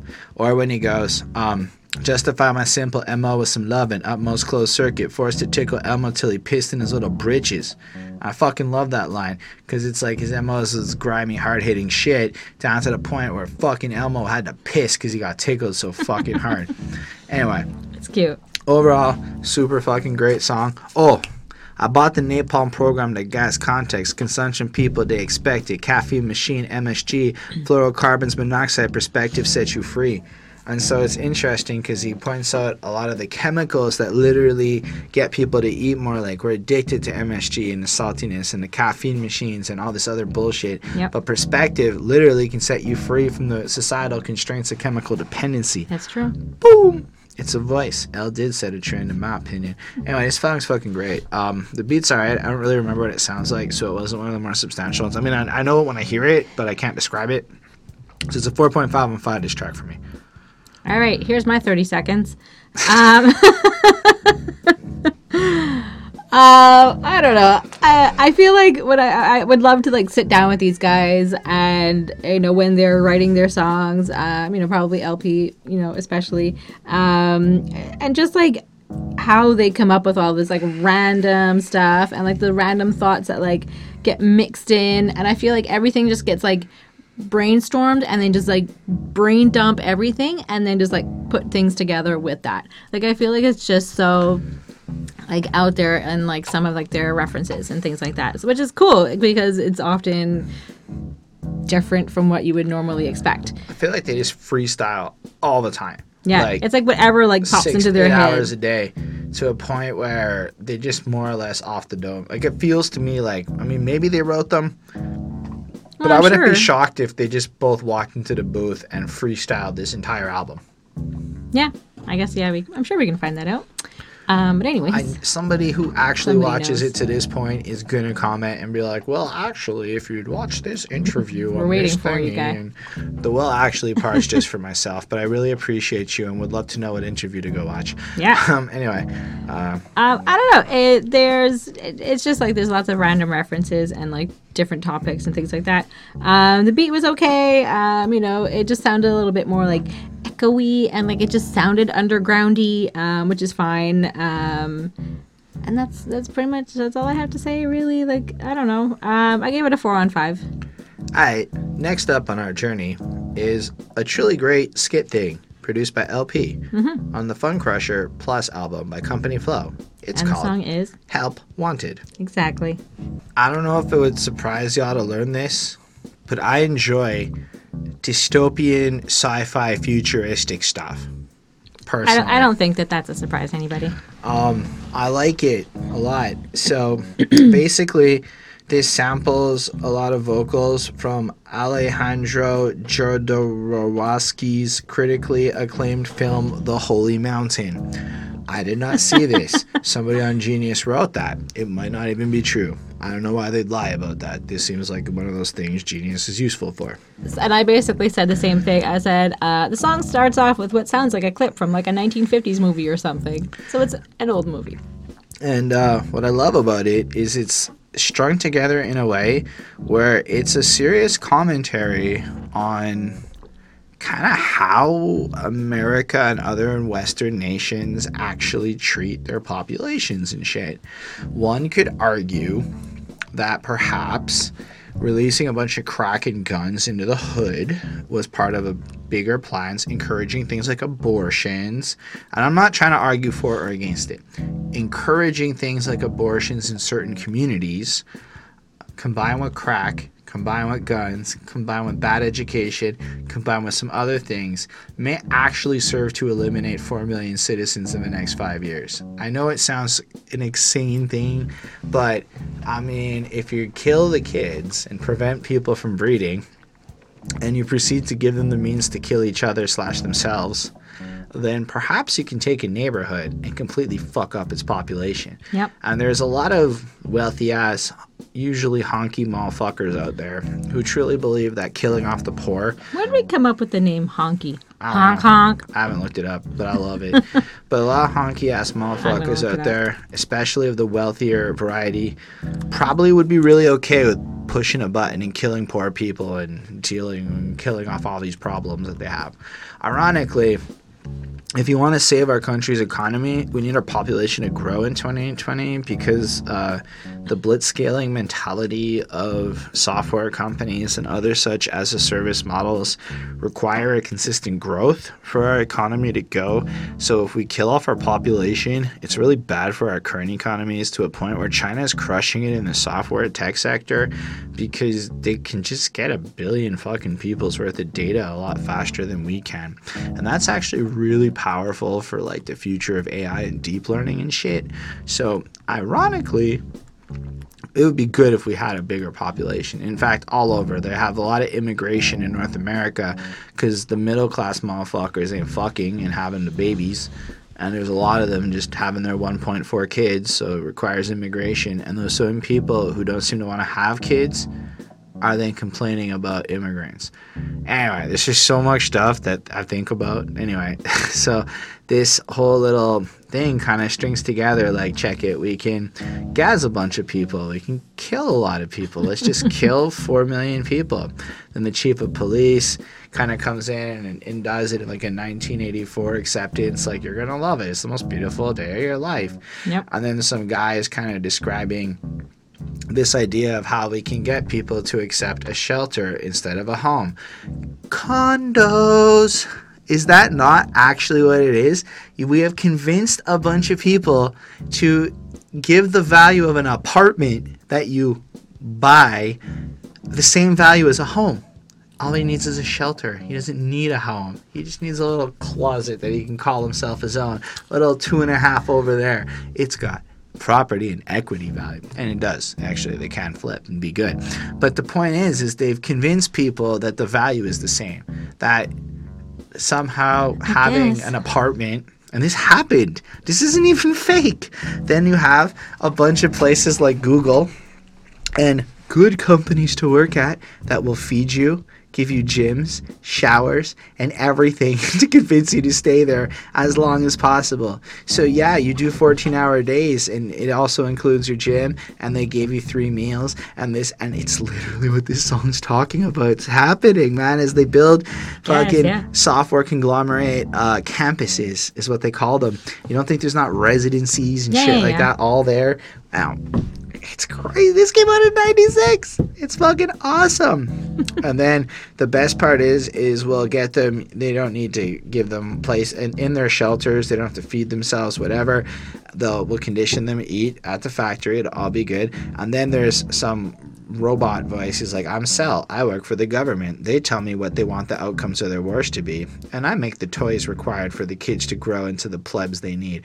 And I'm like, oh shit. That could also be argued that through the media, such as vapid pop music, such as Time Warner and their effects, such as telling a bunch of people to do drugs, party, be gangsters and thugs, such as polluting a comp things, is essentially all tied together into that same shit. But it tells us what kind of toys to produce to condition children from birth. And one could argue that there's a lot of sensationalism bred through an American education system that's whitewashed and basically conditions people at a subconscious level, until you learn better, to honestly be a little racist. Yeah. Anyway, all sorts of cool shit in this one little fucking skit. Yep. And then workers needed in a miniature plastic bomb shop. Workers, and then it's saying they're literally creating these types of things, teach the kids how to be like this, and then get everyone's whatever. All I'm trying to say is it's beautiful, it's well done, it feels like, and I can see why you think of MF Doom, because it feels like an MF Doom skit. Yeah. But like, it's just incredible. It's a 5 on 5. It's one of the best little satire skits I heard. Yeah, I mean, it's very interesting. I feel like I'm probably going to say pretty much the same sort of things, but I like it starts off with like, I'm a financial advisor to the president to save the country's economy, must eliminate 4 million citizens in the next 5 years. And like, that makes me think that they're talking about the drugs and the guns that are being allowed into the cities, just like you said. To kill the people that they want gone, and the they in this case is the white government, and again the poor areas that hold a lot of black people and immigrants, like the people that were like, oh, we don't care if they're here or not, and just like wanting to like gas everybody, and it's sort of weird, but like at the same time it's it's hard hitting. And, even though it's just like clips from like old movies or like whatever, like sci-fi that they found. And yeah, like the same thing. My name is Sal. My planet is Saturn. My customers are children. We manufacture war toys. We have an electronic computer programmed with the politics of the government. The government is our client. We think the computer data on coming wars and revolution. It tells us what kind of toys to produce to condition children from birth. So it's exactly that. It's an example of what's being discussed. It's the government is conditioning people from birth, like from babies basically, through different ways of sort of like brainwashing, manipulation, whatever you want to call it, through like music, through TV, through books, through whatever, because kids are reading a lot of books from their parents' generation, so a lot of them are the older generations do have still some of that like racism built in, and it just seems so normal for everybody. And so it's just like thinking about little things like that, like like I don't know, like I grew up reading Dick and Jane because it's what my mom learned how to read on, and I'm sure her grandma learned how to read on, or whenever it came out. It's probably like the 50s, so probably just my mom. But yeah, it's like that sort of thing. Like I don't know if there's racism in that, but like that's what I learned how to read on, and I know that that's like old school, whatever. But anyways, it's interesting, and it's kind of leaves you with like a few things to think about. So I give this one a 4 on 5. Fair enough. Alright, so the next one we go back into tracks, follows it up. And it's related to this one. Talking about population control. That's right. This song has a noteworthy addition. Mr. R.A. the Rugged Man shows up and kind of ad-libs and stuff at the end as he's just like, yo, this that MC shit. This shit everybody talking about.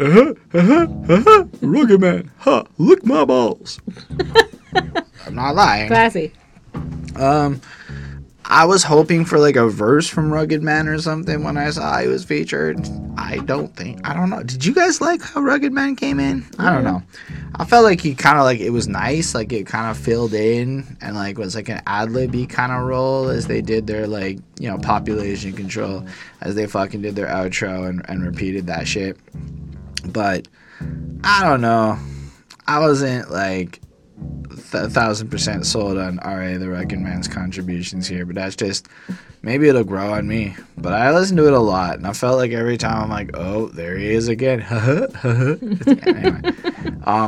But I like the beginning of this one where we have LP like rushing through it with this like fucking freestyle, almost a cappella thing. You and your whole fucking crew can groove and tepid, so when I Pearl Harbor, don't let me catch you intrepid. So he's coming through, he's gonna fucking destroy you, like kamikaze strike. That shit is what I took from that. I'm telling you, the wishbone been broken. My favorite crumb cake, your mistake, Enterprise C, and C Indelible, the #1 feel bad crew of the season. Just give me one reason to splash. You know, I just fucking just like the way he's coming through. Like he's ready. He's fucking powerful. He's ready to go.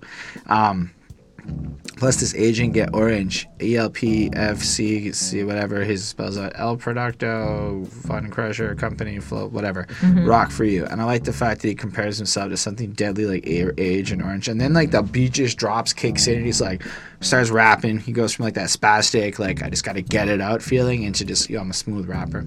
First cousin to sleep, red dye #5 be the potion. And I'm like, I don't really know what that is, but apparently it's banned, and it's used to be used in food. I don't know what red dye #5 is. Do you remember when it got banned? I don't know when it got banned, but I mean, it's in a lot of things. I know all about it. I guess it was bad and it would kill you. So he would be like bad. He's bad like the red dye. Anyway, in the Subterran water form from Gem of Fate, like stop motion. And I thought that's cool that he kind of compares his abilities to like just referencing stuff like stop motion is relatively, I guess, coming into more prominence now in terms of people's knowledge and whatnot. Maybe I'm wrong. The red dye can cause ADHD and hyperactivity. That's weird. Best to get Akka, Nicholas. Our masks are an intangible. Autumn versus Manimal. We answer to no one. We 911. Silent alarm. This to harm. Fear to duck of learning. And honestly, it's the same kind of thing we've been getting throughout this track. Maybe I'm feeling it. It's a little bit burned out, but I like the fact that it just is consistent like that. The Terror fabulously gets hot. Koflo, Masi, Walt Disney meets Kaiser Soze. The Obino grand comebacks unless Lazarus or Coder inflicted bitch styles indicate with stigmata. When locked in a box, you can't say jack. And it just feels like they're powerful entities coming through, and then again going up against the opposition of people that are just kind of, you know, stunned by their prowess, and they seem to be kind of caught up almost like the religious figures, godlike figures, and so they get paralyzed and they can't handle to move on. And I just really enjoy the way they put it together. Then you got like R.A. the Rugged Man talking over shit as they do the chorus, but like but for now you can't get run at night, curfews is issued into daylight. So it's almost feeling like that ties it back into the last track where it's like, as this war is going down, you have LP who's like a vicious warrior in this situation, but meanwhile the nighttime's coming through, the curfews is coming into effect, and everything's just a little bit fucked up. But almost like they're laying the curfew down to control the population of shit MCs, which I liked. And then Big Just does a great verse, you know, the Daylight Goblin. Even in nights we rip shit up. The two franchise players that make your whole squad look butt. And I like the way he just said look butt, like ass or whatever, but it just fucking rhymed and it worked. Who brought the March Madness competition till October? Got you thinking the shit became a little bit harder. These people is fucking soldiers, indelible mercenaries. That's why Ballin gets me on a nutsack. And I like that because it's like we came in so hard, you know, we extended March Madness that long, like we kept it running, and then Ballin gets me on the nutsack. I just like that line because Ballin is fucking, so it puts the pussy on the nutsack. I don't know. I don't have a lot more to really comment on this one. In general, it was just a great track. Same kind of stuff we've been getting in like a really good kind of way. Maybe less standout memorable lines for me at this moment, but it also might be that we've been talking about this for almost 2 hours now and my brain is not as focused as it should be at this point. True. I'm gonna give this a 4.5 on 5 because it's pretty freaking fantastic. And don't get me wrong, even if I don't spend as much time here, it's still as quality as pretty much anything else. Like we're almost at the halfway point, and the lowest thing I've given out as a grade is a 4.5 so far, because this shit is so classic in quality, timeless in nature, even with the somewhat dated references here and there. Yeah. I mean, I think this one sounded kind of cool. I thought, like, the way it was, like, laid out was nice. I liked one of LP's lines, "I don't try to be different, I am." I think that's kind of cool. It's one very, of my favorite lines. Like, you know, it's cool, and he clearly is. He is different. He stands out. And it follows that up by pointing out, "So inevitably my style will survive when your now turns to then." Yeah. And if you think about how many people have turned into thens and how few have survived, the LP's rocking it with Killer Mike right now. Yeah, he's still crushing it. So, I mean, good for him, man. So there's like this like water sounds that are like featured, and I kind of enjoyed that. I like that sort of, you know, nature feeling.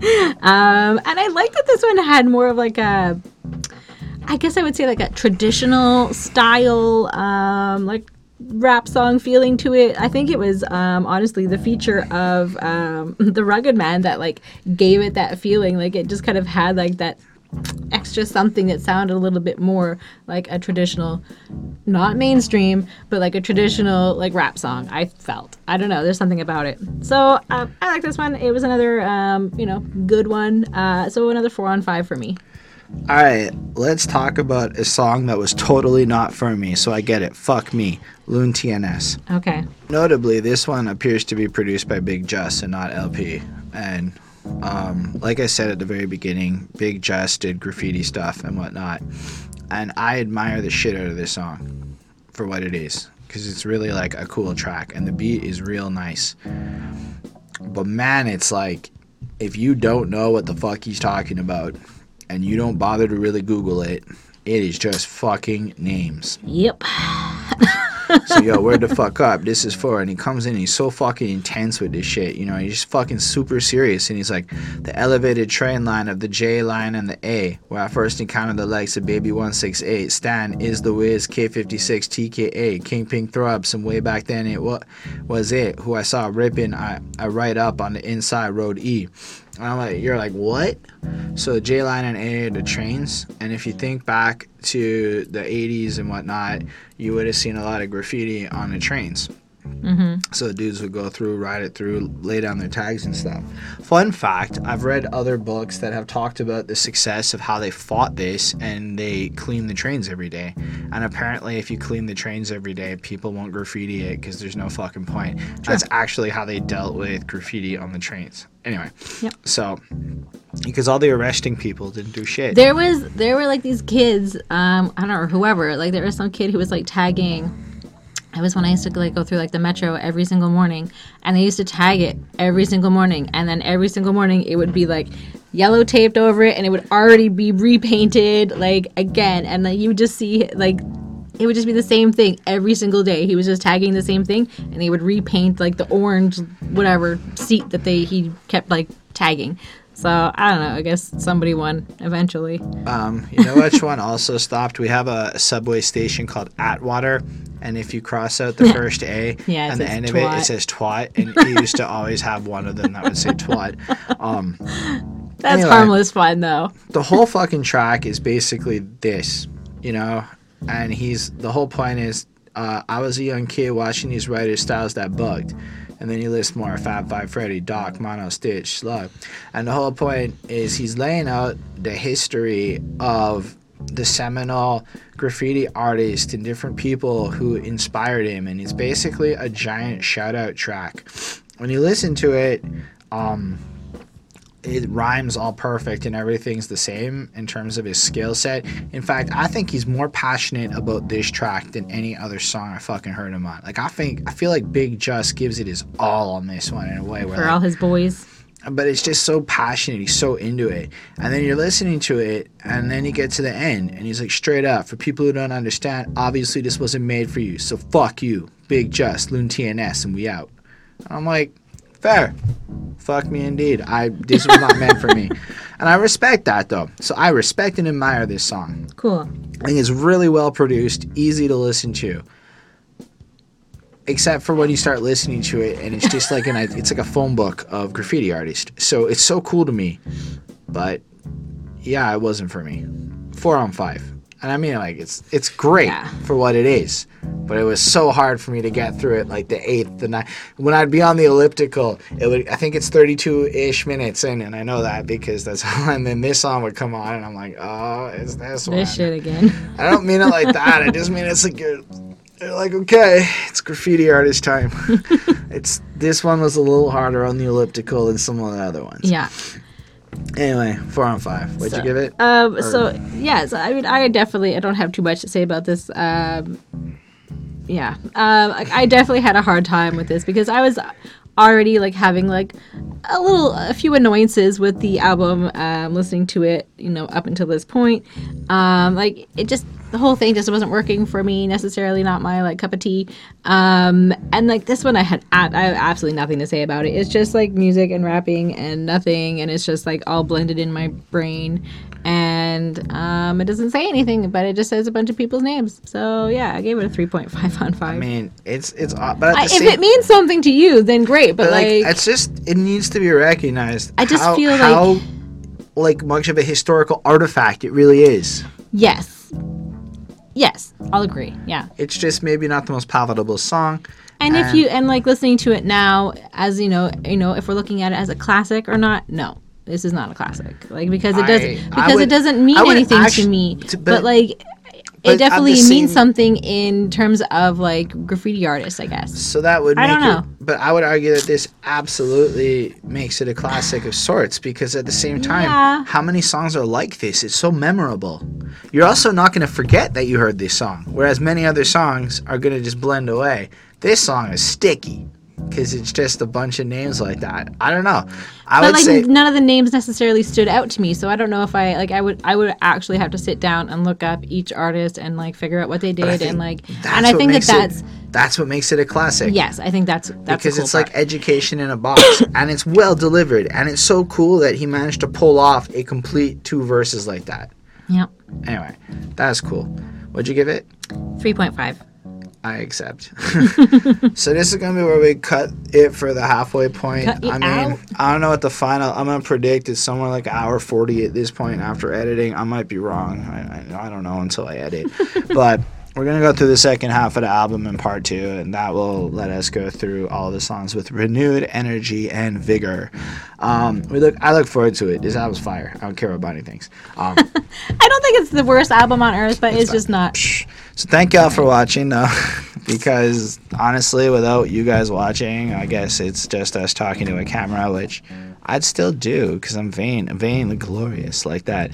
But at the same time, it's a lot more fun to read your comments, and like what's just crazy is like we'll get comments from stuff like 18 months ago, a year ago, whatever. It's not even necessarily recent. So you in the future, I look forward to reading your comment person. If this is like 2023 and you're watching this, that's like hella fresh. Anyway, feel free to tell us what you think about any of it. Also, like the video if you did, and subscribe to the channel if you want to see part 2 and more reviews. That would be super cool of you. Dislike the video if you think we're a couple of shitheads. Special thanks to the patrons: Ismail Gadamsi, Chris Prado, Jonathan Barnes, TJ Black, Hurricane, Linda Williams, Coney, Sparks, and Scribble. I like saying Scribble. They helped us get a new camera, helped us get on Spotify, is helping us grow, and it's beautiful. It's wonderful. I shouldn't burp in the middle of this part. Anyway, thank y'all. Y'all are super cool.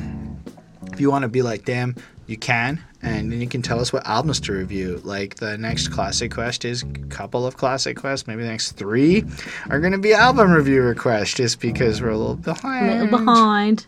Happens with the holidays is all I'm saying. So yeah, thank y'all for being a part of this, though. It trips me out every single time when I think about it. Like I wake up in the morning and like our sub count might be shit in terms of the bigger picture of conversations, but there's still almost 2 legions worth of people if you think about Roman legions. That's amazing. You guys are wonderful. Maybe there's even more legions when you're watching this in 2023. I make music myself. You can check that out. It's totally not quite like LPs and Big Justice lyricisms, but maybe you dig what I do. Maybe not. Maybe it's trash. Let me know what you think in the comments. That's what we do here.